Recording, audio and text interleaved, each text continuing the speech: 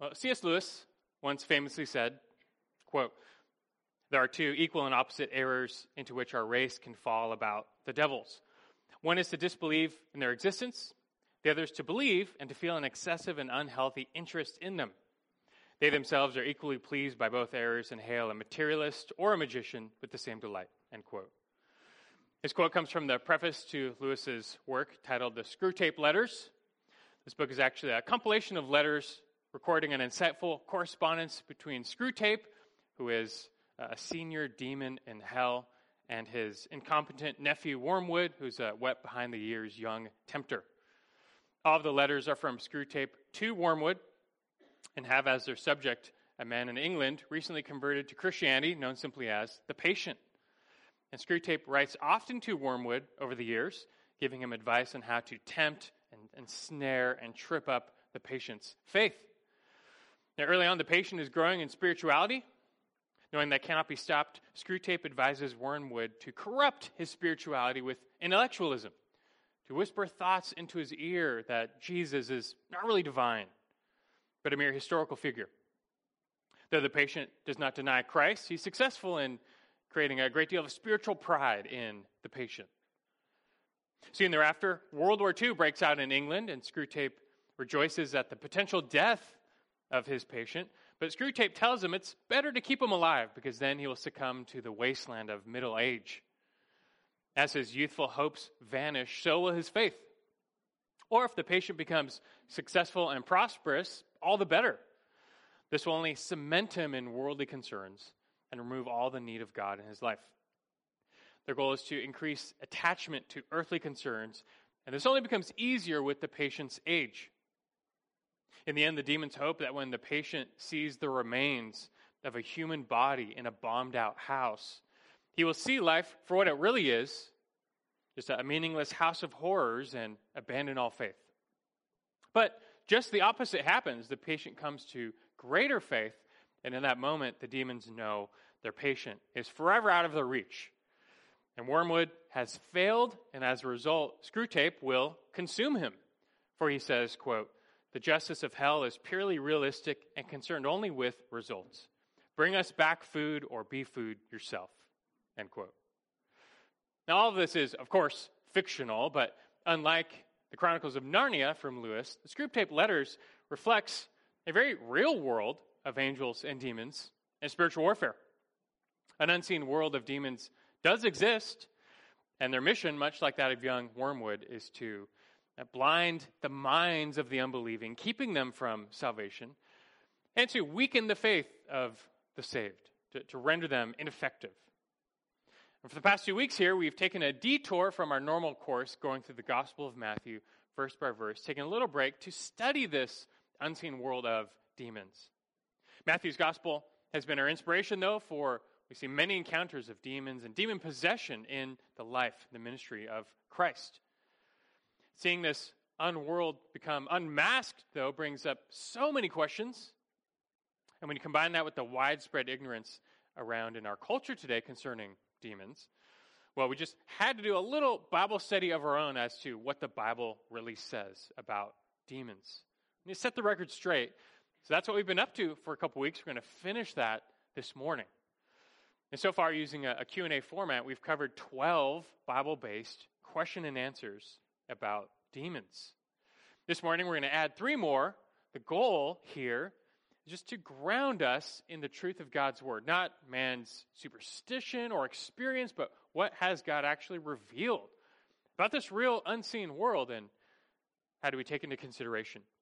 We're trying to make better sense of spiritual warfare and also better appreciate the ministry of Christ as we see it in the Gospels, so much of which comes in contrast to the activity of demons. Now, this time, I do want to start off with a quick recap, because especially if you weren't here the past 1 or 2 weeks, you will be very lost, very confused. To get back up to speed, though, what have we learned so far about what the Bible says about demons? We started off with what demons are. And biblically, demons are angels. They're fallen angels, to be exact, who rebelled against God and persist in that rebellion against God, man, and the truth. For believers, demons can externally oppress them, like Wormwood and his patient, but they cannot rob you of your salvation. They cannot possess you. Now that in turn brought us to this huge related topic of demon possession. This is where a demon is indwelling a person in control, irresistible, which is why a type of deliverance is needed. Such possession only applies to the unregenerate. Not surprisingly, though, we know Jesus has the power to deliver people, and he often did so with just a word, casting out the demon. He delegated that same power and authority to his representatives on earth, the apostles, who did the same thing. But we found that nobody today has that same power or authority, just like no one today is healing people like Jesus did. These sign gifts serve the purpose of authenticating the apostles as Christ's messengers, as well as their message. That authority now rests with Scripture. But although the apostles are gone, demon possession still remains. So if we can't do what Jesus did, what are we to do? Well, most people would answer this question with exorcism. You ask most people, like, if you encounter a demon-possessed person, what are you supposed to do? And they would probably say, well, perform an exorcism. And so for the past week, or last week especially, really tackled that subtopic. An exorcism is some ceremony or ritual involving incantations or artifacts designed to drive out demons. And this concept has really been ingrained in our minds, especially with popular culture. And every movie that comes out seems to promote this idea. Again, if you're asked the average person, how do you deal with demons? They would say that they learned from Hollywood. You perform an exorcism. But we found in our study of the Scriptures, exorcisms are not biblical. It's not taught in the Bible anywhere.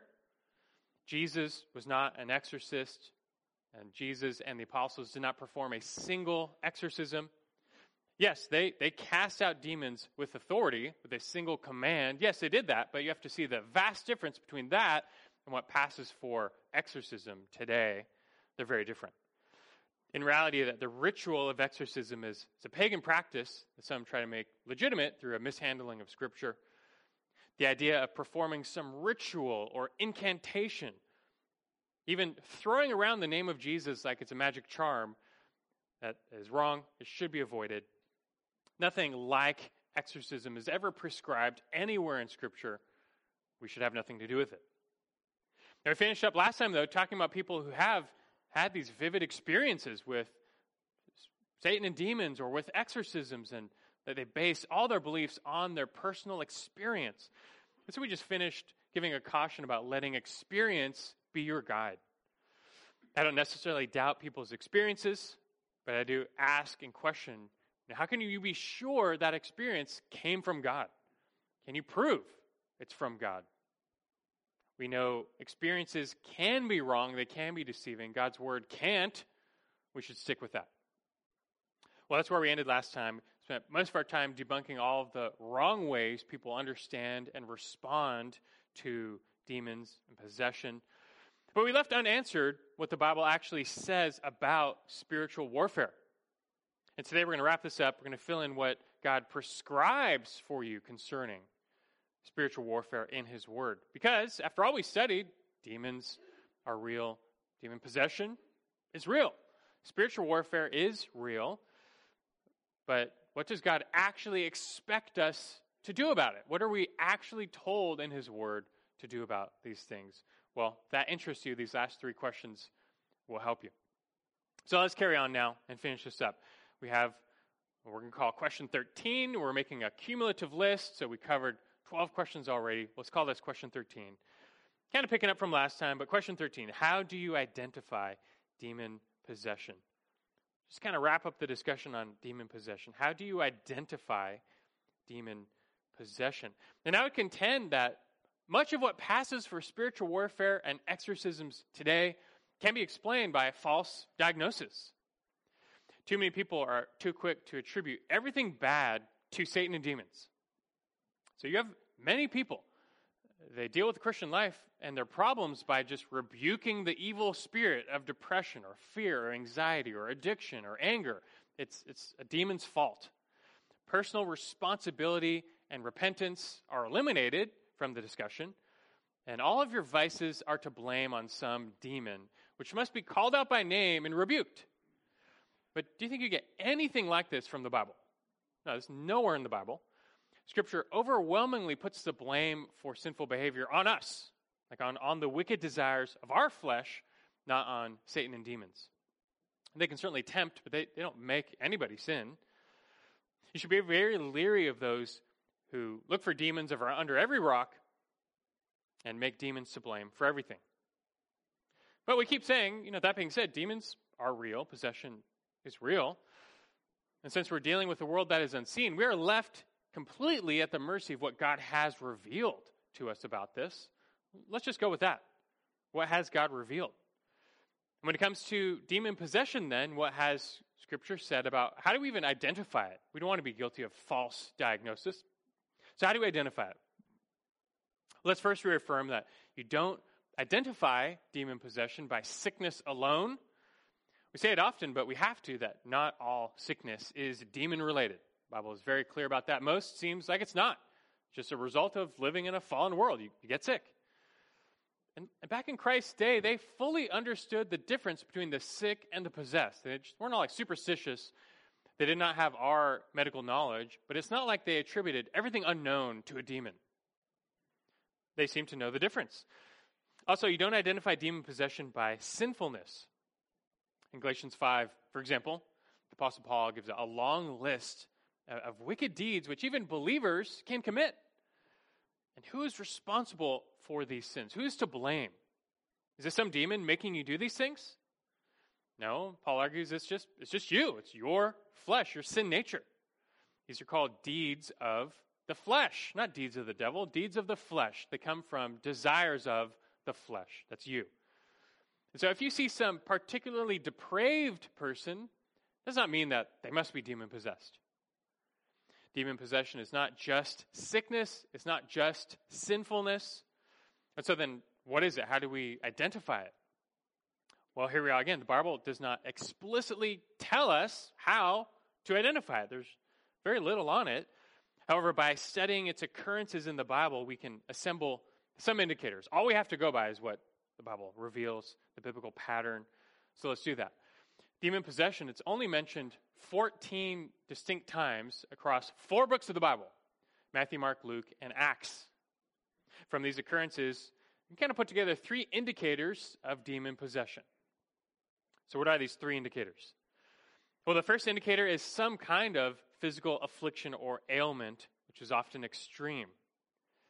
Say again, demons are not responsible for all forms of sickness or all sickness. But that being said, when a person was demon-possessed in the Bible, we do almost always see them with some accompanying physical affliction.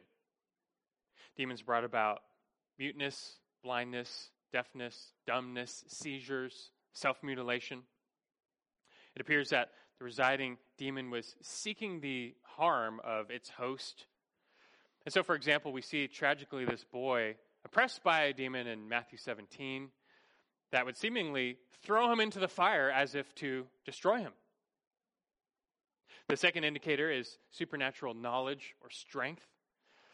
So we have examples of some demon-possessed people in Scripture doing things humans can't ordinarily do, and knowing things humans don't ordinarily know. And so, for example, the Gerasene demoniac, Mark chapter 5, he has a supernatural strength, breaking metal chains. He can't be subdued even by a whole mob. And similarly, there's this demon-possessed girl in Acts 16, and she has a spirit of divination. She was like a real-life fortune teller. The demon was providing her information she would not otherwise know. This leads, though, to the third indicator of demon possession, which would be the distinct presence of another personality. In the movies, you hear the demon-possessed people speak with some deep, dark, evil voice. The Bible does not come with audio, so we don't know if a demon-possessed person's, if their voice box changed. But the demons, at times, clearly took over and commanded control of the person's voice such that they were speaking through the person. That is true. Humans have 2 parts, body, spirit.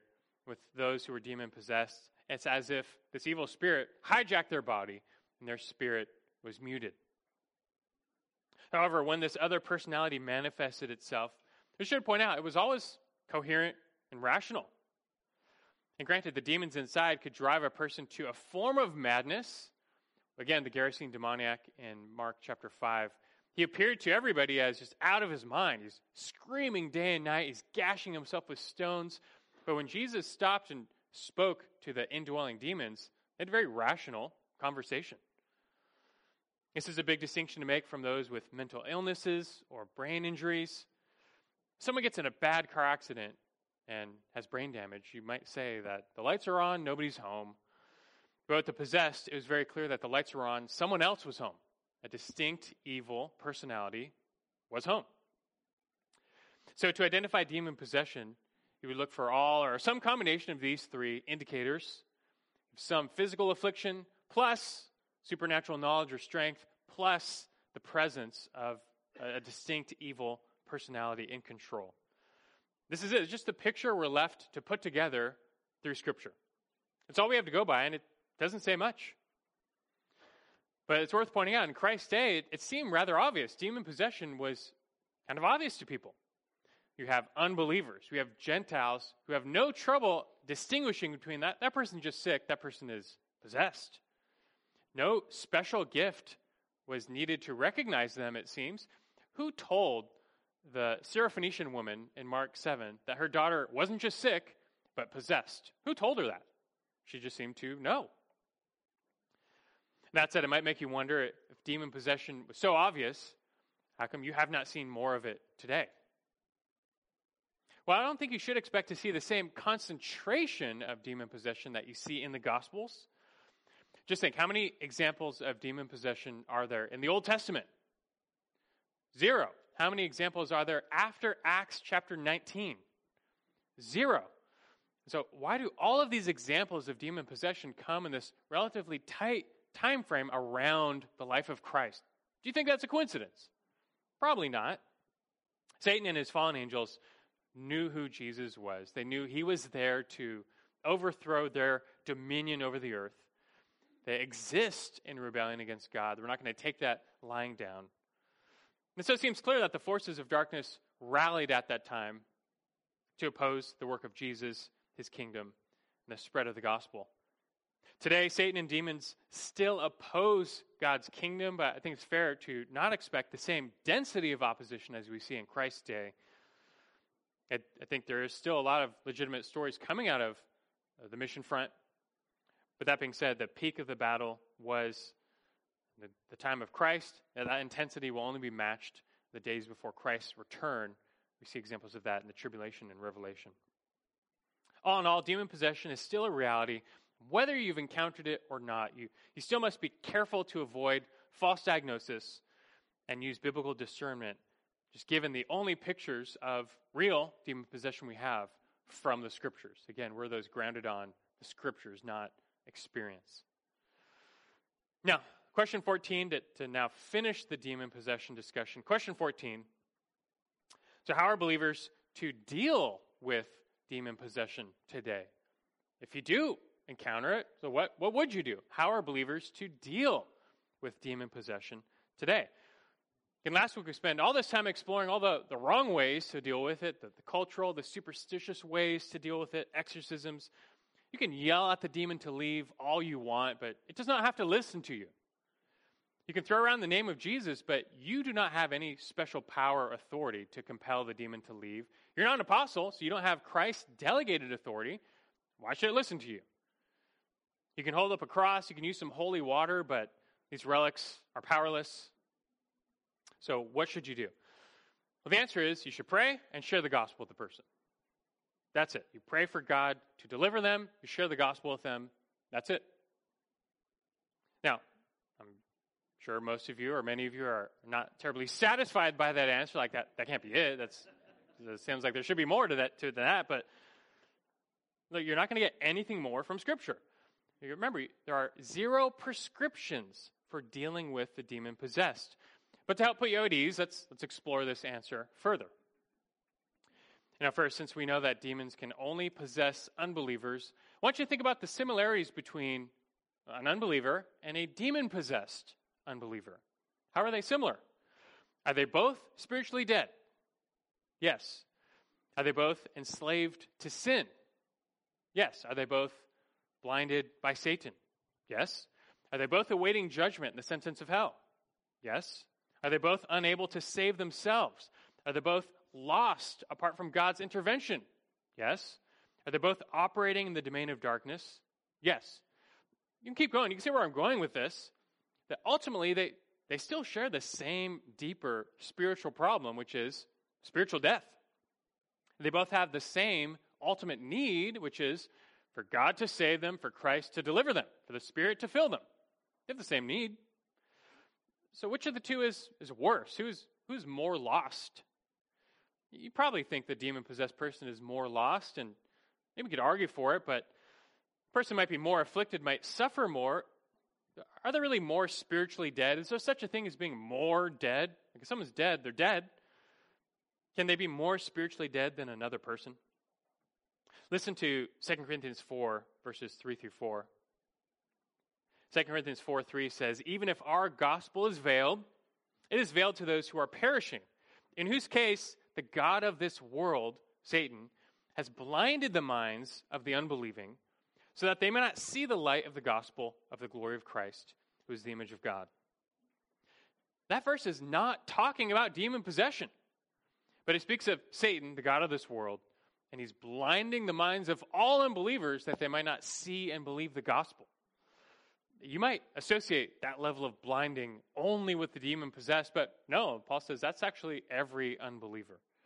All of the lost are described as those enslaved to sin and Satan, blinded by sin and Satan, as we all once were, until the Lord opened our eyes, as he goes on in verse 5.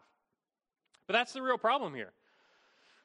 Look, if there is an outside evil force hindering salvation, and we can't save ourselves, what do we need? We need an outside benevolent force to do something about that, to save us. That is God. That's what God does. God must step in to remove the veil from our eyes. And that is precisely what he does in salvation. But we know that God has brought us in on that work. He's sovereign over salvation, the ends and the means, and he's sovereignly called us to be the means of his gospel going out. He's made us responsible to administer the means of salvation, to preach the gospel. So how are we called to reach the lost? We can't save anyone who's spiritually dead. We can't bring anyone to life. But what has he told us to do? He's told us to preach the gospel, which is the power of God for salvation. That's how he will call them to life. We pray, we preach the gospel, and that's it. You pray that God would open their eyes. You beseech the Lord of the harvest to save them. You share the gospel, the means by which they can believe. And that's it. That's all we can do for them. We rinse and repeat. And this same solution applies to the demon-possessed person. You pray for God to intervene. You pray for God to deliver them, for God to cast the demon out, and share the gospel. Right? You have to recall what we learned last week from Matthew 12, that even if a person is demon-possessed and the demon is cast out of them, if they're not thereafter filled with Christ, if they don't gain the indwelling Holy Spirit, well, their problems are not solved, because we learned the demons can return. Their situation will only get worse. Salvation is the only true, lasting, meaningful deliverance solution to any of our spiritual problems. Spiritual death, possession. Salvation is the only hope. You have an empty glass.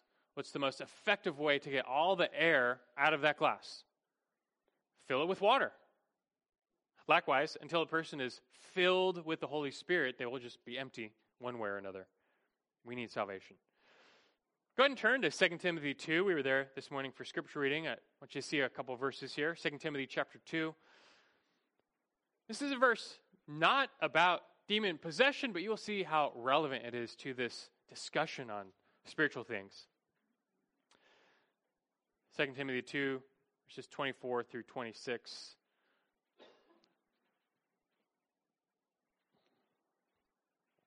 I'll start reading. 2 Timothy 2:24, you can catch up. It says, "The Lord's bondservant must not be quarrelsome, but be kind to all, able to teach, patient when wronged, with gentleness correcting those who are in opposition, if perhaps God might grant them repentance, leading to the knowledge of the truth. And they may come to their senses and escape from the snare of the devil, having been held captive by him to do his will. So here we have a passage telling us how we deal with opponents, those who are hostile to us, to the truth, with hostile unbelievers, and how are we supposed to deal with them? Look, not in anger, not quarrelsome. We're to be kind, patient, gentle, yes. But we're not to be silent. We offer a correction. We correct them with the truth, a gentle correction. We speak the truth in love. We let the gospel fly. That is our only hope, that through the power of the gospel, God would intervene and turn our enemies into friends by converting them. That's the only hope. The only way we can deal with opponents is if God would convert them. God, here, he must grant them repentance. He must open their eyes. He must set them free from the devil's snare. And again, this is not even talking about a demon-possessed person. This is just an unbeliever. Anyone, us, before salvation, we were like this. All this goes to say that if you're lost, you're lost. God must grant you repentance, whether you're demon-possessed or not. That's what it says, right? And our role is kind of simple. We pray for God to do that. We share the gospel, the power for that, the means of that. We do that over and over. This is all we are told by God to do. So what else do you need to worry about? After all, if God expects us to do more here in the church today, to do more with those who are demon-possessed, don't you think he would have told us anything about it? One thing. All right, for the demon-possessed, pray for them, but make sure you hold up a cross to their chest and repeat the name of Jesus 3 times. Like, just give us anything here, but there's nothing. There's no instruction anywhere for us in the church. And look, I don't fault at all well-meaning Christians who, when they believe they encounter a demon-possessed person, they just operate based off the example of Paul in Acts. And so they command the demon to come out in the name of Jesus. I get that. They're just going off of the descriptions in Acts. But we made the case last week that not everything you see in the book of Acts is for today. You should be wary of basing your beliefs or practices on descriptive texts only. And that is the case with casting out demons. You just have to contend with the fact that the Lord gave the church 0 instructions or prescriptions on this matter. I think that's explained by the fact that casting out demons was a sign gift given to the apostles, but we made that case last week. Today, though, we still wield the privilege and power of prayer. God still delivers people through prayer. So that's what we're supposed to do. Even when the apostles were casting out demons, was it their power at work? No, it was God's power. And did they still need to rely on God through prayer? Yes, they did. In Mark chapter 9, right after the transfiguration, Jesus encounters this demon-possessed boy, and the disciples could not cast it out. It's the one and only example of their failure. But it comes with an explanation. They come up to Jesus after and said, why could we not cast this one out? And Mark 9:29, remember what Jesus said. This kind cannot come out by anything but prayer. Now, by saying this kind, Jesus seems to indicate that there are some particularly powerful demons who refuse to submit to the delegated authority of the apostles. They all bow instantly to the supreme authority of Jesus, but some might be so rebellious that they do not listen to the delegated authority to the apostles. But God still has all power and authority, and Christ told them they still need to resort in faith to prayer to cast them out. And so even though we have not been commissioned as apostles, well, God still has all power and authority. We have the privilege of prayer. We may not have their special gifting, but if you pray in faith, God still hears. He still heals. He still delivers. So pray. It's the exact same thing with people who are sick. If you have a loved one, they have stage 5 cancer, what would you do for them? Would you heal them? You wish you could. You wish you could, but you know that gifting is gone. You do not have the gifting to say, be healed. But you would pray that if the Lord wills, they would be miraculously healed. We do that all the time. That's not the gift of healing, but that's just praying for someone who is sick. The same thing applies to demon possession. You don't have the sign gift to just command the demon to leave, but pray for them, that God would deliver them, and pray that he would get the glory. But pray. There's a great story from Martin Luther about all of this in action. He knew this woman who became very ill and suffered from terrible seizures where her hands and feet bent in like horns. She became cold as ice. Her whole body swelled. No doctor was able to treat her, and they feared it was the work of a demon. When Luther saw her, he did not rebuke the demon, but he prayed that God would rebuke the demon and that God would command it to leave. He then turned to the bystanders and said this, quote, "She is plagued of the devil in the body, but the soul is safe and shall be preserved. Therefore, let us give thanks to God and pray for her." End quote. And Luther then prayed this, quote, "Lord God, Heavenly Father, who has commanded us to pray for the sick, we beseech thee through Jesus Christ, thy only Son, that thou would deliver this thy servant from her sickness and from the hands of the devil. Spare, O Lord, her soul, which, together with her body, thou hast purchased and redeemed from the power of sin, of death, and of the devil." End quote. And after this, the sick woman said, "Amen." The following night, she rested. The following morning, she was completely delivered of her disease and her sickness. It was back to normal. So what happened here? Was a demon truly responsible for her sickness? Was she just sick? We don't know. We can't know. But either way, Luther exemplified the right response. Just pray. Beseech the Lord for mercy. Pray that God would intervene, that God would deliver one way or another. You know that the prayer of the righteous can accomplish much. We are righteous in Christ. So pray in faith. Trust God. This is your weapon against demon possession. We'll leave that there, bringing to an end what the Bible says about demon possession. This concept of possession, it's important to talk about. We've seen it so many times in Matthew's gospel, and when we get back into Matthew, we're going to see it several more times. So we need to make sense of it. I trust and hope now you are better equipped to do just that, to make sense of demon possession as we see it in Christ's day, however we might see it today. And we have one last question to cover, though, to finish up here, and this brings the discussion back to us, to believers. And a demon possession is not directly related to us, as those in Christ cannot be possessed by demons, but we sure can be oppressed by demons. There's still a threat, so what does the Bible say about that? So we'll make this our last question, number 15. How are believers to deal with demon oppression today?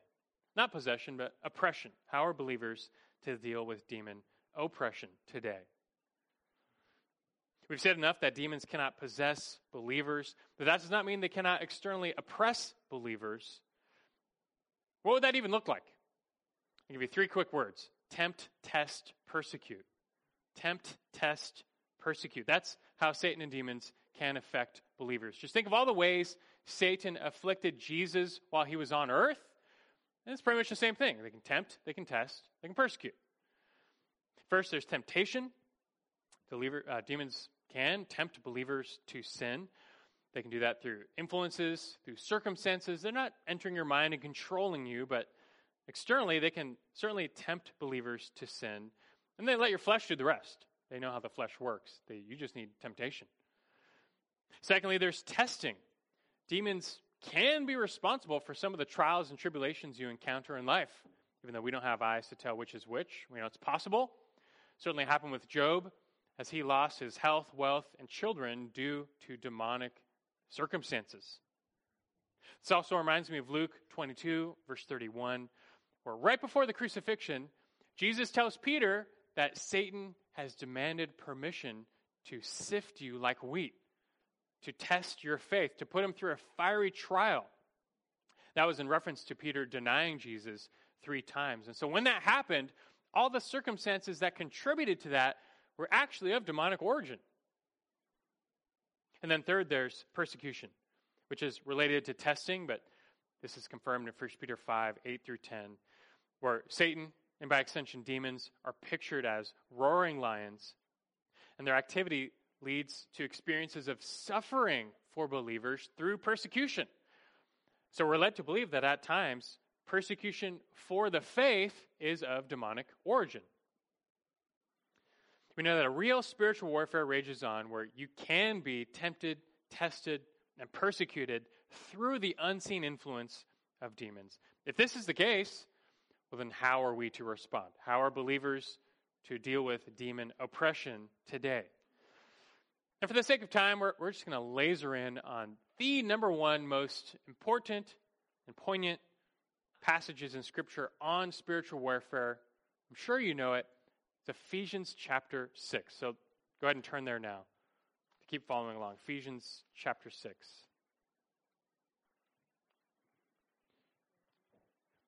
Ephesians 6. While you're turning, I want to give you some background here. You know, in the mid-50s, this would be the AD 50s, not the 1950s. In the mid-50s, Paul spent over 2 years in Ephesus. He's nurturing the new church there because it was such a strategic church, but such a challenging city.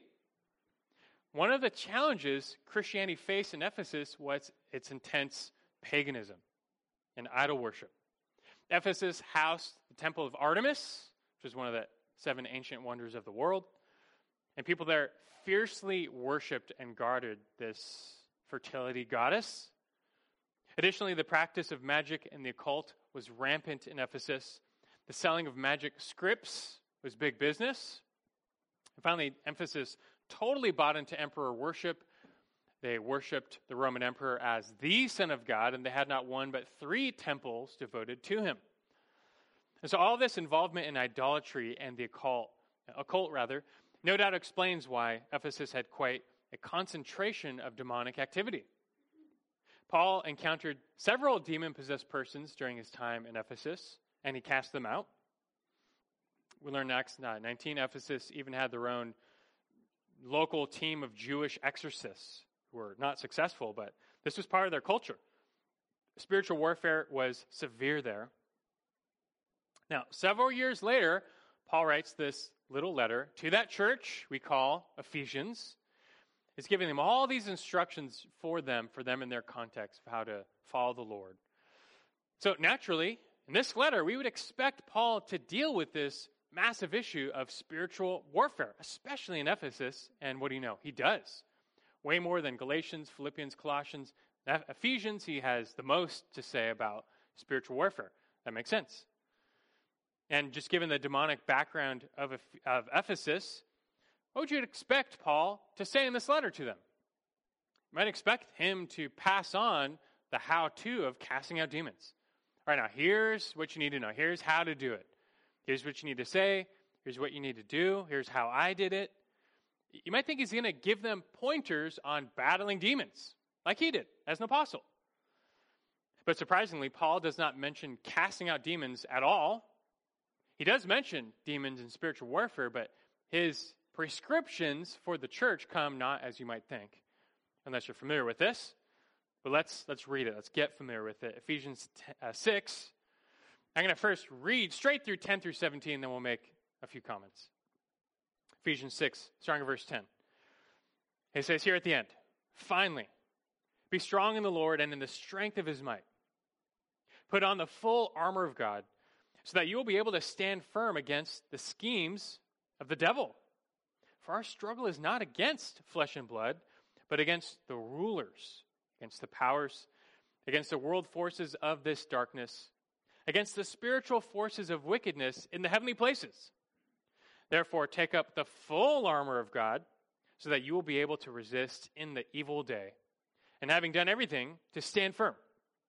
Stand firm, therefore," verse 14, "having girded your loins with truth, and having put on the breastplate of righteousness, and having shod your feet with the preparation of the gospel of peace.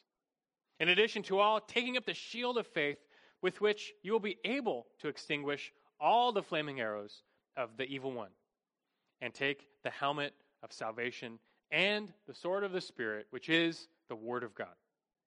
All right, I trust many of you are familiar with this passage, the armor of God. It's very interesting. Paul makes our enemy crystal clear. Verse 12, it's not flesh and blood. It's not human. It's heavenly. All these descriptions used in verse 12 are used elsewhere for demons. And he makes it explicit in verse 11, where he points out the prince of demons, namely the devil. Their desire is to take us down, to stumble us, to pierce our faith with their flaming arrows of temptation. And so what's our prescribed response in all this? It's just to defend. This is all defense. Stand your ground. Stand firm, which is mentioned 3 times here. There's no offense mentioned. Even the sword is used defensively.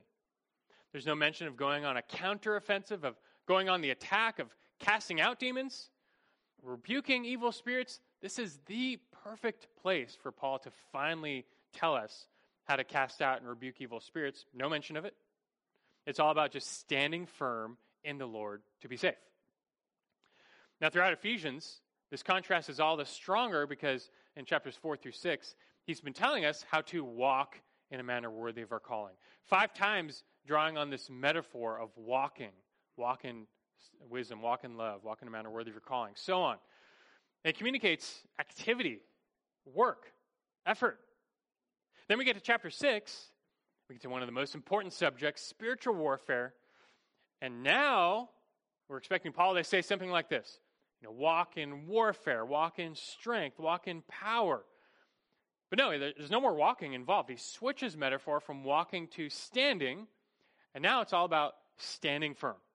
3 times, stand firm, stand firm, stand firm. Defend, resist, stand your ground.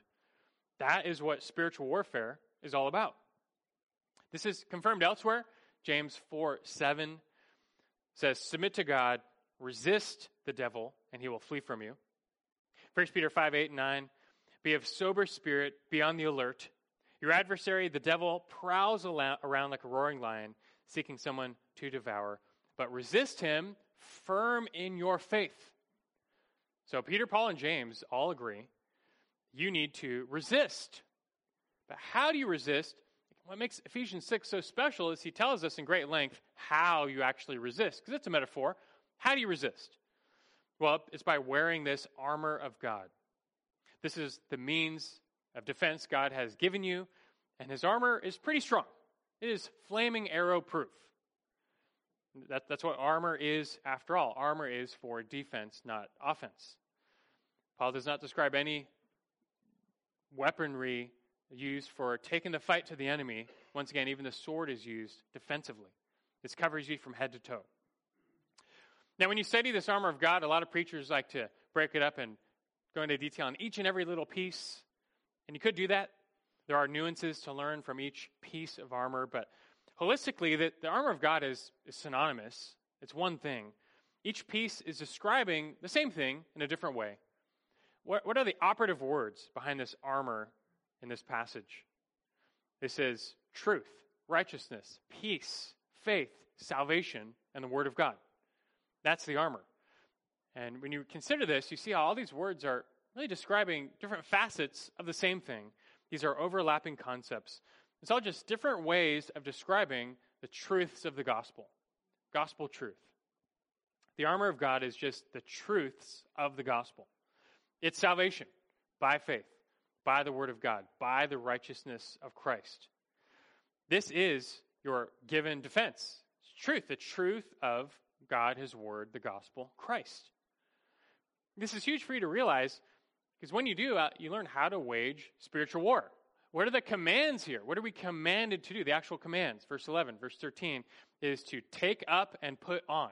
That's it. Take up, put on. You must take up and put on the armor that you might resist. Because after all, what good is a suit of armor if you don't put it on? But each and every day, verse 10, to be strong in the Lord, you must take up and put on the gospel. All these truths. The fact that you're commanded to do so means it does not happen automatically, which means you are vulnerable to defeat and injury unless you take it up and put it on. Now, it's still a metaphor. How do you do this? Simply by remembering, recalling, relying on these truths. Satan's power over sin and death has already been overcome. Because the battle is over, victory has been won. But the devil still schemes, and we are still assaulted. Our faith can be stumbled. So how do we resist these attacks through the word? Battles of spiritual temptation still exist, but you can overcome them by what? By just trusting in God, relying on his truth. You recall what is true. You cling to it. You submit to it. You obey it. What did Jesus do to overcome the attacks of the devil in the wilderness? How did he resist in that evil day? Simply by picking up the sword of the Spirit, using Scripture to defend error with what is true. And the devil fled. You have to realize that spiritual warfare is a truth war. It has been from the beginning. The battleground is your mind. That's where spiritual warfare is waged, in your mind. The enemy seeks to plant deceiving thoughts there, and you will either succumb to them or resist them through God's word. I've saved one key verse here for the end, but maybe the most powerful verse on this issue, 2 Corinthians 11:3. Paul's fear for the Corinthians, an equally pagan and idolatrous place. 2 Corinthians 11:3, Paul says to them that I am afraid that as the serpent deceived Eve by his craftiness, your minds will be led astray from the simplicity and purity of devotion to Christ. That's what he was afraid of, that their minds would be led astray from the simplicity and purity of devotion to Christ. And that would come through Satan's deception. That's spiritual warfare. That's it right there. The enemy wants to lead your minds away from devotion to Christ. And that battle is waged in your mind. This is why you must take up arms of the truth against falsehood. That's correlated with 2 Corinthians 10, verses 3 through 5. It says, though we walk in the flesh, we do not war according to the flesh. For the weapons of our warfare are not of the flesh, but divinely powerful for the destruction of fortresses. We are destroying speculations and every lofty thing raised up against the knowledge of God, and we are taking every thought captive to the obedience of Christ. You see it, that the imagery here is of a castle siege, but it's clearly describing a battlefield of your mind, your thoughts, your thinking. Will you take every thought captive to what is true, the obedience of Christ, or will you let the enemy persuade your thinking away from him? This is a mental battle, and to win requires aligning our thinking to God's word, what he has revealed, what is true. Satan and demons seek to distract us from Christ and deceive mankind through worldly wisdom.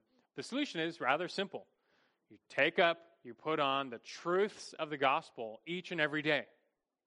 You do Romans 12:2. Do not be conformed to this world, but be transformed by the renewing of your mind, so that you may prove what the will of God is, that which is good and acceptable and perfect. Look, again, if there is any place to teach us to verbally battle demons, to cast them out, to rebuke evil spirits, this would be it. Ephesians 6. But that's not what he says. How do you deal with demon oppression? You just stand firm in the truth. And again, it's no coincidence that these instructions are followed up the very next verse with an admonition to pray. Verse 18, he goes on to say, with all prayer and petition, pray at all times in the Spirit. Look, we are not apostles. We're not equipped with signs and wonders. But God has given us everything we need to wage this spiritual warfare, to stand firm in the midst of it. Through God's word, through Christ's atonement, through the Spirit's indwelling, we're secure. And as we fix our minds on the truth, there's nothing the enemy can do to take us down. And so I pray you rest in this truth. C.S. Lewis rightly observed that Christians can fall into two errors concerning demons, either pretend they don't exist or become hyper-obsessed with them. There's a ditch on both sides of the road. We want to avoid both errors. And as a final thought in this three-part series then, just encourage you not to fall into spiritual warfare chaos. We've said demons are real. Our warfare with them is real. But we are never meant to obsess over them or live in fear of them. In reality, you can't see this enemy. You don't even know when you're being afflicted. So tell me, when you're being tempted, how do you know whether that temptation is coming from a demon or coming from your own flesh? You don't know. You can't know. It also doesn't matter. It's futile to speculate, and the response is the same. So be it. You are to run the race of faith. Stand firm in the truth. Equip yourself with what is true. Cling to it each and every day. The takeaway here is to remind yourself of the gospel daily. Each morning as you wake up, you should run through and rehearse what is true, who you are, what you believe in Christ, in that mind which is the battleground. You recall you are a sinner. You are worthy of judgment. You're not righteous, certainly not righteous enough to merit heaven. On your own, apart from Christ, you have no ground to stand. You can't be good enough. But Jesus is. He's real. This was the God-man come down. He lived a perfectly righteous life, free from all sin, and yet he still died on that cross, and he was up there for me, not for himself, for my sin. He was bearing all the weight of my guilt, my shame on that cross to wipe it all away. It's all been put away, all my wrongdoing. And in his resurrection, he proved total victory over my sin and Satan, and we share that victory in him. This all comes just by faith. We're united to this Christ by faith. Everything he did, everything he is ours by faith, by union with him. And so you ask yourself, this is all crazy. Do I believe this? Is this true? But yes, will you trust him? Will you submit to him? Will you obey him? Will you follow him another day? And as you do, you're secure. You are firm on solid ground in the truth. This is the pathway to victory against sin, against Satan and demons. Stay on this track. This is how you can resist the evil one in the evil day. Let's be equipped with this truth. We'll leave you with a powerful truth to remember, 1 John 5, 19 through 20. One of the last exhortations of one of the last epistles written to the church. It says this, 1 John 5, 19, we know that we are of God, and that the whole world lies in the power of the evil one.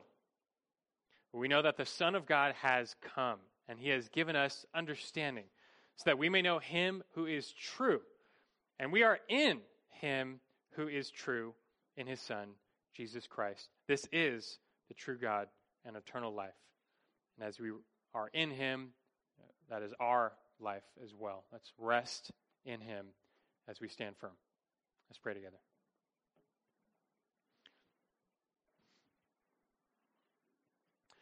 Our great God in heaven, as we reflect on these messages, we just have to thank you for your truth. And your word is truth. As Christ our Savior prayed to you in John 17:17, he prayed for the church that you would sanctify them in the truth. Your word is truth. It's what he said. It's what we need to believe and live, that you have given us what we need for life and godliness. We long for the miraculous, to see signs and wonders. We praise you when we do. But let us not overlook just the wonder of and the miracle of the scriptures we hold in our hand, written, preserved over 2,000 years. We have too many copies to count. We have the miracle, we're holding it. We don't worship this book, we worship the God of it, but it's what you have given us to know you rightly, to stand firm, to stand our ground against our enemies, be it the sin of our own flesh or the afflictions of Satan and demons.